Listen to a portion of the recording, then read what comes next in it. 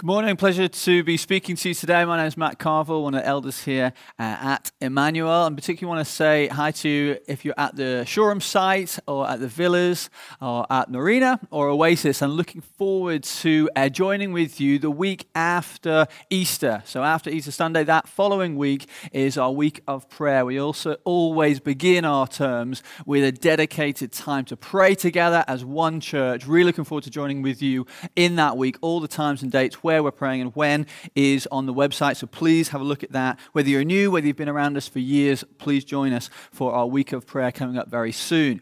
It's a pleasure to be bringing some teaching from the Bible to you today as we continue our series. And when we think about looking at the Bible, you could say that, well, the Bible is a book. If you look at sales of global sales of the book and how much it is read throughout the world, the case could be made, and often is, that the Bible is the most popular book of all time.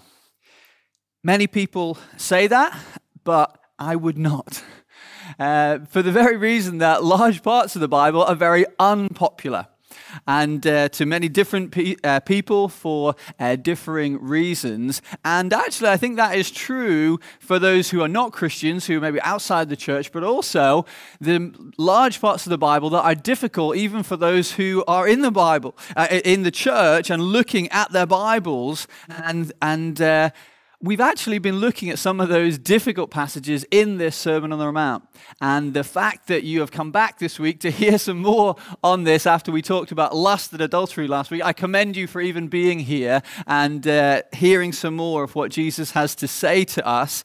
But unfortunately, in one sense, it's not good news this morning, because this is also, I would put Jesus' words here that we're about to read in the category of, if we're honest, sometimes we read these words and think, I wish Jesus hadn't said that. And these words are challenging to us all. They're going to be challenging to some in particular because of the content that we'll be addressing today. They are difficult. I want to be sensitive to that, but I do believe we can find hope and encouragement as we look at them. And so we're going to have the video that will say these words to us from Matthew chapter 5 right now.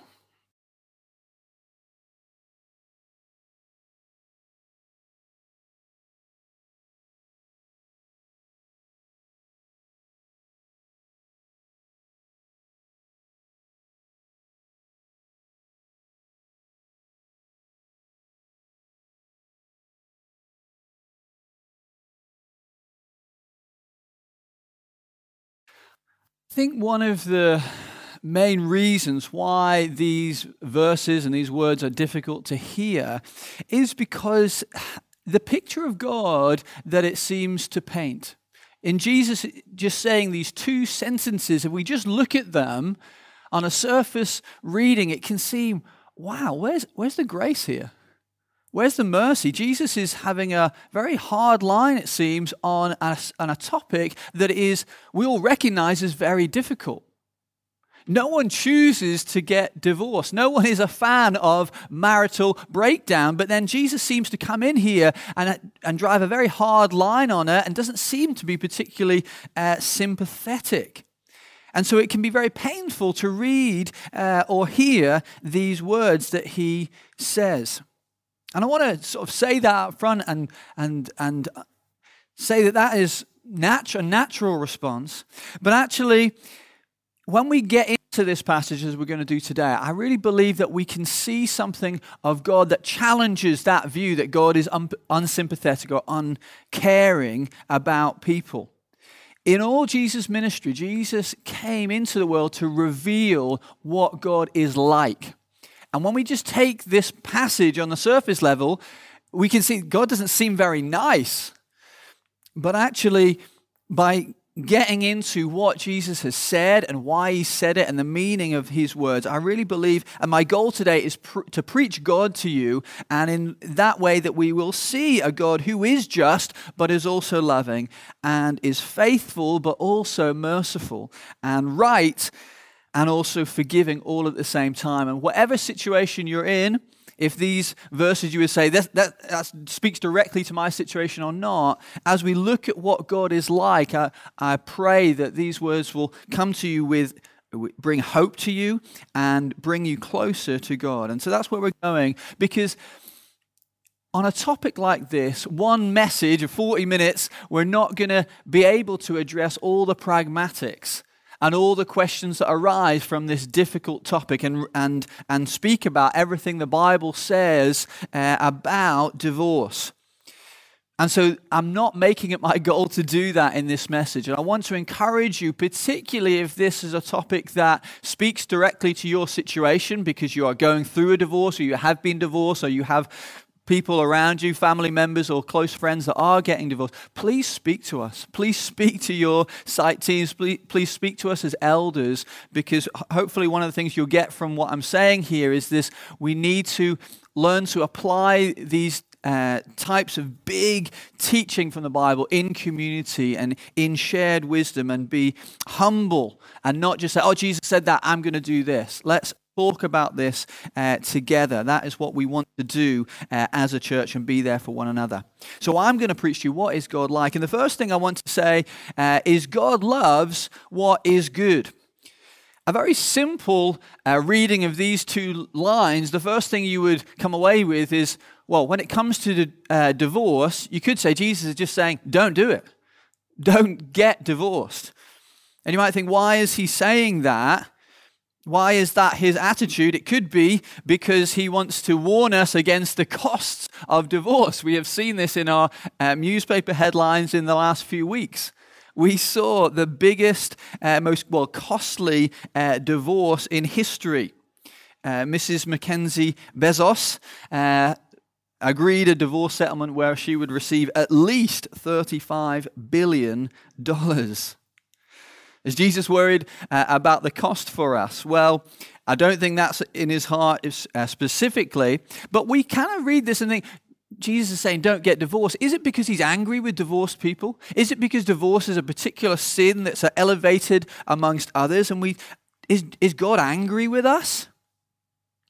Well, I believe the heart of what Jesus is saying, and the reason that he's saying don't get divorced and don't treat divorce and marriage lightly, is in the sense of a father giving advice to his children. Because Jesus came into the world to show us the Father and to help us relate to God as a father. And so these words that he's saying is not different to that. You know, if you're at a wedding, a traditional wedding, there'll be a father of the bride who gives his daughter away, and the sentiments that he would express to his son-in-law would be one of, don't mess this up. Because he wants to, don't hurt my daughter. I don't want this marriage to be taken lightly and just break up if it's inconvenient to, because I care. And God is a father to us, revealed by Jesus to us in that way. And so he's saying that both to brides and to grooms, saying, I care about you. So don't treat this lightly. But also, not just that he cares for individuals and cares for individual marriages, Jesus reveals to us that God also cares deeply about marriage itself. And that's because marriage reflects something of who he is. Sometimes we come to this and think, is God more interested in an institution than he is in people? Well, God is interested in marriage, not because it's an institution or a legal arrangement, because it is a reflection of him and what he is like. The Bible talks about marriage and says, two people, a man and a woman, come together and become one flesh. So there are two people and they come together as one. And the whole Bible reveals God as a God who is one, but also there is Father and Son and Spirit within God. And because of that, and included in that, is what the Bible also said, that God is love.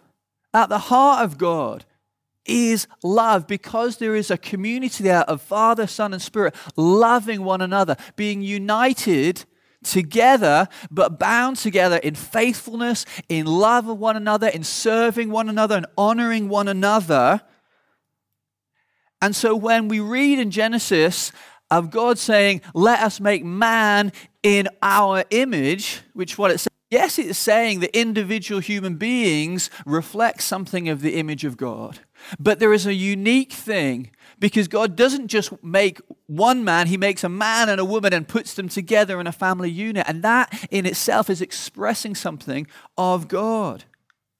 And right now, all of heaven is surrounding God and seeing this wonderful Trinity and seeing this love expressed between Father, Son, and Spirit and rejoicing in that, are being in awe of that, and are celebrating a God who is love. And that is something of what God has taken of himself and put into marriage. And not only that, it says it explicitly in the Bible that marriage is a picture of Christ and the church. Marriage is a displaying of God and his character, but also the way he relates to us and his covenant love. Marriage is a picture of God and the gospel. And that is what he wants us to understand and have that understanding of marriage. So we think of marriage in the way that he thinks of marriage, like that. We are to have a high view of marriage in that respect. So if you're married, do you think of your marriage in that way? Do you think the primary purpose of my marriage is to display God? And when I undervalue my marriage and when I take my marriage for granted, I'm actually saying something that's untrue of God. And when I disobey, I break my marriage vows, I'm saying something of God that is untrue, because God is faithful to his promises. Sometimes, if we're honest, those of us who are married, we act as if we are thinking, how much can I take my marriage for granted? How many other things can I prioritize and still keep my marriage together? Friends, if you're married, and you're a Christian, you've made two covenants in your life. You made a covenant to follow Jesus when you got baptized, and you made a covenant on your wedding day. You did not make a covenant with your work or your friendship or your hobbies or even your children. The marriage needs to come for Jesus first and then your marriage. And God wants us to think of marriage in that way. And so it's challenging for all of us who are married. And even if you're not married but thinking of getting married or wanting to get married in the future maybe, do you think of marriage in this way? If someone were to look at your life, those of you who are married, would they see that priority? Do you spend time investing in your marriage? Is it at the forefront of your mind, the health of your marriage? Are you working towards making it more beautiful to express the beauty of God himself and the gospel? Don't tell me your marriage is just about a convenience to you or primarily there to meet your needs. If you've entered into marriage, you've entered into something much, much bigger than that. And so for that reason, God loves marriage because it expresses him. But he also wants marriage to be a blessing to us, and it is a blessing to us. Yes, God has given marriage and created marriage in when he created people for our blessing. And those who have been married will have experienced the blessing of marriage. The love that is shared between two people, that companionship, that intimacy, physical relationship, that doing life together and being a team together and having someone to share your life with is a wonderful thing. And it's a blessing to those who are married, but it's also a blessing to children, and it's a blessing to society in general. Because when God made people, he made marriage and put the family unit at the heart of all of society.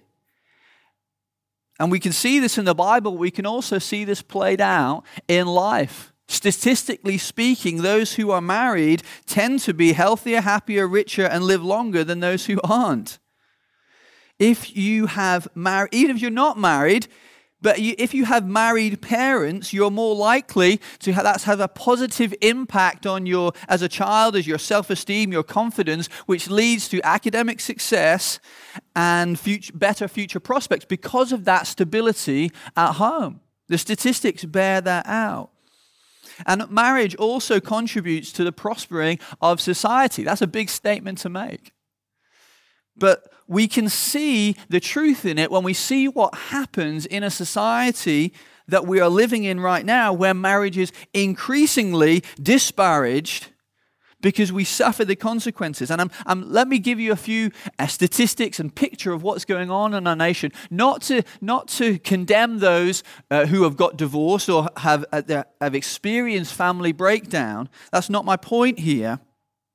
My point is saying, when in a society marriage is no longer the foundational principle of family life, and we think we're wiser than God and dismiss marriage or just see marriage as an option amongst many, we lose something, and we all suffer the consequences of that. And because it's what's happening in our nation right now. The UK has the highest level of family instability in the developed world, according to the Marriage Foundation. The Marriage Foundation, as far as I can see, are not a Christian organization or a church-based organization, but are looking at the stats of marriage in our society, in the UK, and seeing this is the trend that's happening and this is the cost that's being incurred. Almost half of teenagers are not living with both parents, and that instability in the home negatively affects children's mental health, academic performance, and future prospects. Yes, divorce happens, but actually getting married in general keeps people together. Now these are general trends. I'm not talking about individual situations here. But the statistics would say if a couple is married at the time of their first child being born, 25% will go on to split up. If they're married when the first child, 25% will end up splitting up. But if a couple is married later, so after they've started having kids, there are 56% of those couples end up splitting up. And those who have children but never marry, 69% of those couples end up splitting up. The bottom line is, yes, of course, not all marriages are successful in the sense of might end in divorce, but statistically speaking, most marriages stay together. Most cohabiting couples do not. That is the statistical picture that is going on in our nation right now. Marriage is a good thing because God made it as a good thing, and it should be the founding principle in family life. And maybe you say, well, Matt, this has nothing to do with me because I'm not married, and maybe I won't get married.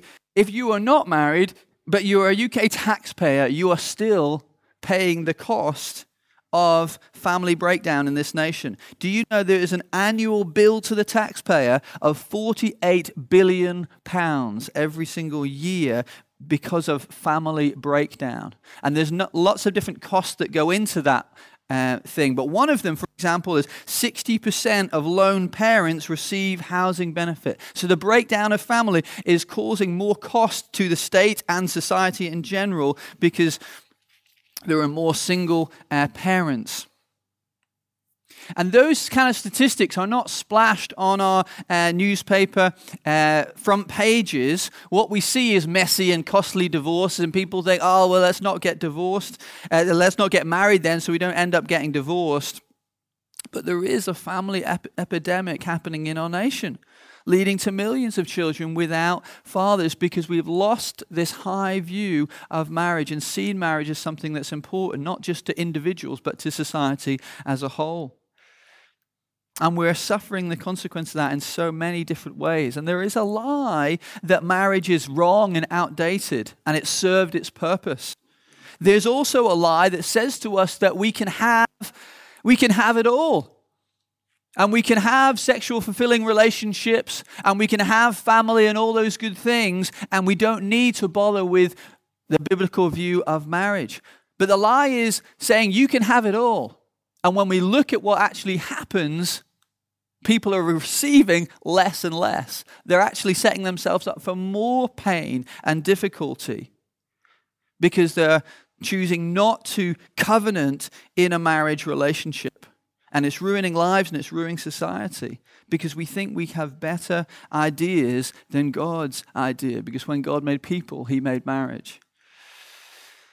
And you might say, well, Matt, but what if you're unhappy? What if you're unhappy in your marriage? Is not it better to split up? Better to just go separate ways. Well, actually, the statistics speak to that as well. It would say this: of parents who are unhappy at the time of the birth of their first child, 7 in 10 stay together. And of those, the majority, 68%, are happy 10 years later. Just 7% remain unhappy. So if you are unhappy in your marriage, marriage is not a promise that your life will go perfectly and it will be happy and enjoyable all the way through. But even this, not even the Bible, even statistic would say, if you stay together and fight for your marriage, you will more than likely get through to a place of a satisfying relationship once again, because there is something inherently good in marriage. So if you're not married, but you want a lasting, healthy, happy, sexually fulfilling relationship, if you want your kids to grow up secure and happy and do well, statistically speaking, the best path for you is to get married. Don't let false, mistaken ideas get in and undermine that. And we can see it in the statistics, but it's not true because of the statistics. It's true because God made it that way.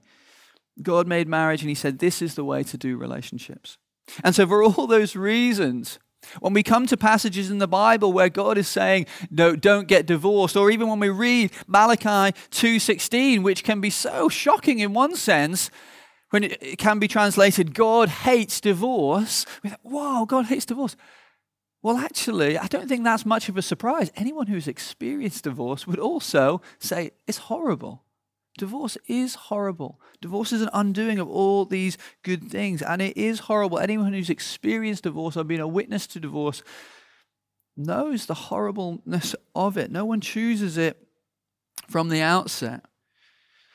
But for God to approve of divorce and say, no, it's a good thing, it's a fine thing, would be to go against his nature, because by his nature, he is a covenant-keeping God.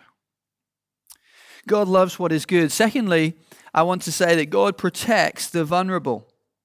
God protects the vulnerable. Let's drill into this passage a little bit more here on this hard line on divorce that Jesus seeming to take. It sounds harsh, but actually it's compassionate. And let me explain why I say that. In Jesus' time, there was different Jewish teachers who were talking about divorce. Divorce was one of the hotly debated topics at the time that Jesus was speaking. And that's not because there were some people that would say divorce can never happen, and some would say, yes, it can be permitted. There was a general consensus that there could be exceptions where divorce was permitted based on the Old Testament. No, the debate was on the grounds of divorce. What could happen, or what would be appropriate for divorce to be a permissible next step. And some were more conservative, but many these leading teachers would say that a husband could divorce his wife if he spoiled a dish.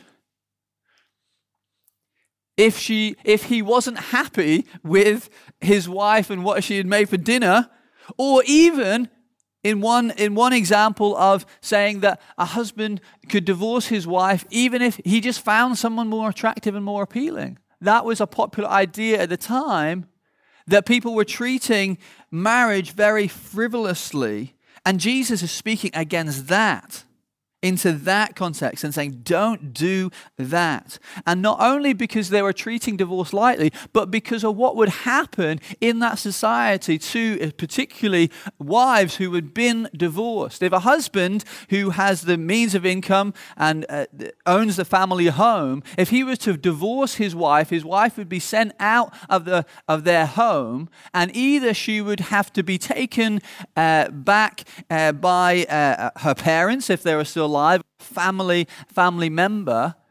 But if that wasn't an option, she would end up on the street. There was no labor market for women. Women couldn't independently gain employment for themselves. Well, I say that there was one profession that was open to them when a woman is left on the streets. And so what was happening was that husbands were selfishly divorcing their wives and condemning them to a life of prostitution. And it's in that context that Jesus is saying, don't do. don't do that, because God is compassionate to the vulnerable. God loves and has a special love to those who are rejected by others. That we can see that right the way through the Bible. And so Jesus is actually, yes, he seems to be driving a hard line, but it's for the protection of people, not for the condemnation of people. Thirdly, God is gracious towards sin. Now, of course, without sin, there would be no divorce. But how should we respond to sin? And how does God respond to sin? That's a question that comes up when we look at this passage. And there doesn't seem to be much grace here. Is divorce ever permissible? Well, one thing we can say, but there seems to be consistency between the Old Testament and the New Testament, that there are conditions that divorce could be permissible. Not that it's good and a right thing, says God, but that he allows it because of sin. Jesus gives one example here. But some have taken this teaching of Jesus and say, well, it's simple. It's textbook. No one should get divorced unless there's sexual unfaithfulness, and then it's okay. That would be a simple analysis of what Jesus says here. But I believe a very simple analysis like that, to be applied in every circumstance, is not helpful and is not what Jesus wants us to take from what he said and to the way he wants us to apply it. And I want to give 4 reasons for that very quickly. Firstly, we have to take these words in the context of the whole Sermon on the Mount. And you can simplistically look at the Sermon on the Mount and say, well, Jesus says do this, right, I'll do this, and this. Okay, in that, if you act towards the Sermon on the Mount in that way, you may never get divorced, but you'll probably be blind because you've gouged out your eyes, and you have several dismemberments because Jesus have already said, cut off body parts if they cause you to sin. And you're probably still on your way to hell because you called someone a fool at some point. Now, that's not to say we can just dismiss what Jesus is saying here, but we have to treat carefully what he's saying and what he's meaning here. We have to take into account he wants to get to the heart of the issue. He's not primarily giving practical instructions all the way through, so we have to be careful. Secondly, the context of his original hearers, like I've already said, he is speaking to people who have treated marriage and divorce very lightly. That doesn't necessarily mean he would speak the same way to everyone in every circumstance who is facing divorce. We also see further on in the Bible, 1 Corinthians 7, Paul seems to add another situation that would say divorce is permissible, where you have a couple and either the husband or the wife has become a Christian. And Paul is speaking into the situation and saying, if your spouse who is not a Christian wants to separate from you because you have become a Christian, then you are not bound to them. So if we take Jesus' word too simplistically here, we're trying to make it simple, but actually we create more problems for ourselves because there is also more that the Bible has to say on this topic in other places.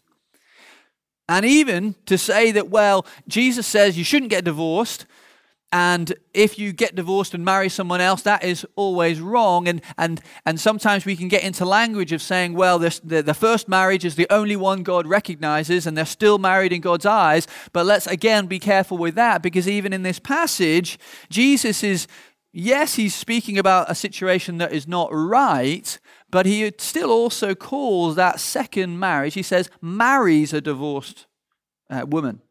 So he's still referring to that as marriage. So when we simplistically say, oh, this is right and this is wrong and that sort of thing, we actually create more problems for ourselves. Now, in saying all those things, I've probably created more questions than I have supplied answers about how we should interpret this passage and how we should apply it to our lives. But I raise those points to say the Bible does not give a textbook answer when it comes to divorce, in the sense that there is a formula. This happens, well, then this happens. I believe God is quite deliberate in that, because he wants us to be careful about this massive and holy and sacred issue of marriage and divorce.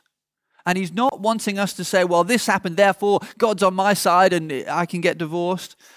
No, he doesn't treat it as a textbook issue because he doesn't treat you as a textbook person and a textbook example. Each marriage, each divorce situation is unique. It's different. There's different things going on there. And so as a church, as leaders in this church and those seeking to apply these verses and apply everything the Bible says on this topic in a way that honors what Jesus is saying to us, we need to have humility. We need to have a prayerful attitude. I think part of the reason why it's not straightforward and God leaves it not straightforward is to force that in us, to make us humble and for us to get on our knees. And as a church leadership and the eldership here, when we're facing situations with people and that have come to us that are facing marital difficulties, and we work this out in community and team together, thinking, how best do we apply what the Bible says in this circumstance? God doesn't want us to treat this in a formulaic way and treat it lightly when it's something that God calls holy. So you will ask, how have we applied this teaching about when divorce is permissible or not? And yes, okay, we can say that here at Emmanuel we have walked the path through with people who have gone through divorce, and maybe that is because there has been sexual unfaithfulness. Maybe there has been a situation similar to 1 Corinthians 7, that a spouse has essentially abandoned their husband or wife, and divorce has happened of that. But also we have walked people through it in terms of their divorce where there has been abuse. That is comes into the equation as well. It's not straightforward with that, but sometimes the best thing is not for someone who is on the receiving end of abuse to stay physically with someone, and taking this principle of yes, we believe that God wants couples to stay together, but that shouldn't just be applied in all circumstances, irregardless of anything else. Yes, we have done that. But let me also say this, because immediately we can say, well, okay, then therefore, divorce can be a good thing. But also, let me say this, couples in this church have stayed together, and we have seen the gospel power at work in marriages in this church, even when there has been sexual unfaithfulness. Jesus is not saying here, if there's sexual unfaithfulness, then get divorced. Actually, we believe God's heart is reconciliation and forgiveness. And wherever possible, that is our goal. Yes, it's not always possible, but that is our goal because we believe in the gospel. We believe in the power of forgiveness. We believe in the power of Jesus to change hearts. And so there's couples in this church who have weathered those storms and come through because of the power of Jesus in their lives. There are couples in this church who have faced issues, tough issues like same-sex attraction, or addictions, or mental health issues, or physical health issues, which can all put huge strain and pressure and difficulty within a marriage. And we have seen the power of the gospel come to bear on those marriages and those individuals' lives in a way that has brought reconciliation there and brought us even a strengthening of marriage, because God is good, He loves marriage, and He wants to be at work. You see, sometimes we can have the idea sin is the end of the story. That's a sinful lie. Okay, this has happened, therefore that's the end. There's no hope here. We don't believe that. We believe where there's Jesus, there is hope. That grace can cover a whole multitude of sins. And that is what we go for. That's what we want to see. That's what we pray for. And that's our goal, because we believe that's what the gospel teaches. Where there is repentance and where there is faith in Jesus, there is hope for any and every situation. That's what we believe. And that's what we have seen in many lives, even in this church. So don't jump to conclusions. The final thing I want to say I've said God loves what is good. I've said God protects the vulnerable. And I've said God is gracious towards sin, and the power of the gospel can overcome sin in any and every situation. And I also want to end by saying this: God came to save. You know, this week, again, all the newspaper headlines were talking about divorce, the change in the legal system that is coming into effect, which in effect would create a situation of no-fault divorce. And I'm not going to make a comment on whether that is a bad or good thing, but I will say this: no-fault divorce, there's no such thing. But I will also say this: no-fault marriage, there is no such thing. Because sometimes when we come to this topic of marriage and divorce, we can think in terms of success and failure. That those who have stayed married, well, that's a success, and therefore if you get divorced, that is failure. But that's not the gospel. Because we believe and we preach in this church that we all need the forgiveness of God. And even if you are married, and even if you are married for many, many years, there is fault in you. And so our attitude should be, when we have couples in this church who have been divorced or anywhere else, we should have humility, recognizing our own need for a Savior and for forgiveness in our own lives. And our attitude should be there, but for the grace of God go I. Not one of us who is married in this church or anywhere has been faithful to the covenant promises that we made on our wedding day. All of us have fallen short. We promised to love and to cherish above everything else, but in our hearts we have been sinful and selfish, and we're supposed to use our words to build our husband or our wife up, and we have used them to take them down. And we've not prized one another the way that we should have done and the way we committed to doing so. And not only that, because this is something that is not just about those who are married, this is something for all of us. Because the story of the Bible is a faithful God and an unfaithful people. Almost all the way through. There is only one person who has walked this earth who has been faithful to the covenant promises that he made, who has kept them utterly in every way. You know, every person was made for a relationship with God. And we promise to do certain things, and we even set standards for ourselves in our daily lives that we fail to meet. And we're all guilty of sin.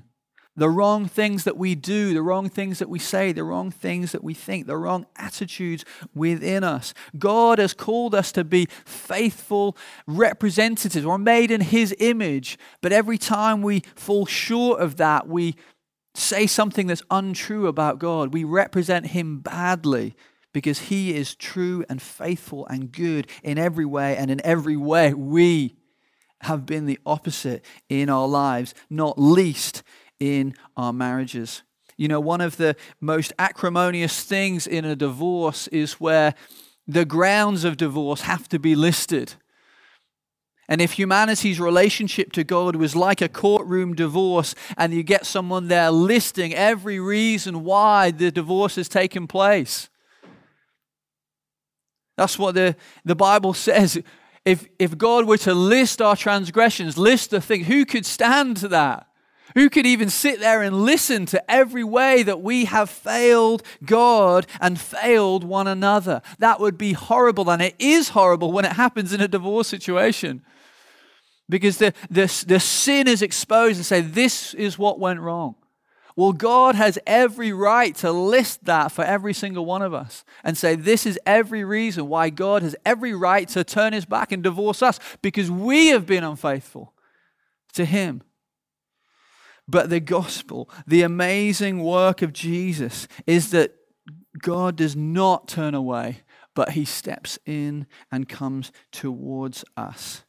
that Jesus, the one who was faithful in every way, has taken the fault on himself. No fault. He is the one with no fault, yet takes our fault on himself. He takes the blame for our faults and our wrongdoing. And because of that, there is hope for our lives, that we might receive forgiveness. And there is hope for marriages, whatever state they are in. And that is our hope. Not that we will be faithful, but that we receive the faithfulness of God and the forgiveness of God through Jesus Christ. And that is what he has come to do. Let me pray. Father, we just thank you so much for sending your son Jesus so that we can receive light and life and forgiveness and love from you. Lord, we've all fallen short, but you give us Jesus graciously as a gift. And Lord, I want to pray for every single one of us, but particularly those that this has touched a very emotive nerve in their life. Lord, that they will receive grace and forgiveness and restoration and even reconciliation from you. In your name we pray. Amen.